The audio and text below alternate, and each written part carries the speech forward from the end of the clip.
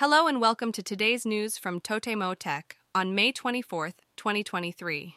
Adobe has released a beta version of Photoshop with an AI-based generative fill feature called Adobe Firefly. The feature allows users to fill in large areas of an image with patterns or textures based on a small selection of pixels. The Ministry of Land, Infrastructure, Transport and Tourism has announced the release of a mod for the city-building game Cities, Skylines called Skylines Plateau, which uses real city data for players to simulate and learn from. Japanese confectionery company Imuraya has announced the virtual revival of the Anna Miller's Takadanobaba store, which closed last year through a VR platform.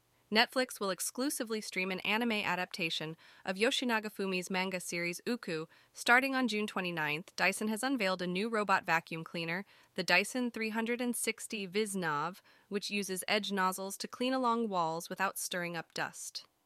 Nintendo has announced that it will end repair services for its Wii U console and peripherals once the parts inventory runs out. Finally, Yahoo has issued a warning about fraudulent articles disguised as interviews with celebrities on Yahoo News, which may lead to users being scammed and their personal information being compromised. And that's all for today's news. Thanks for listening to TotemoTech.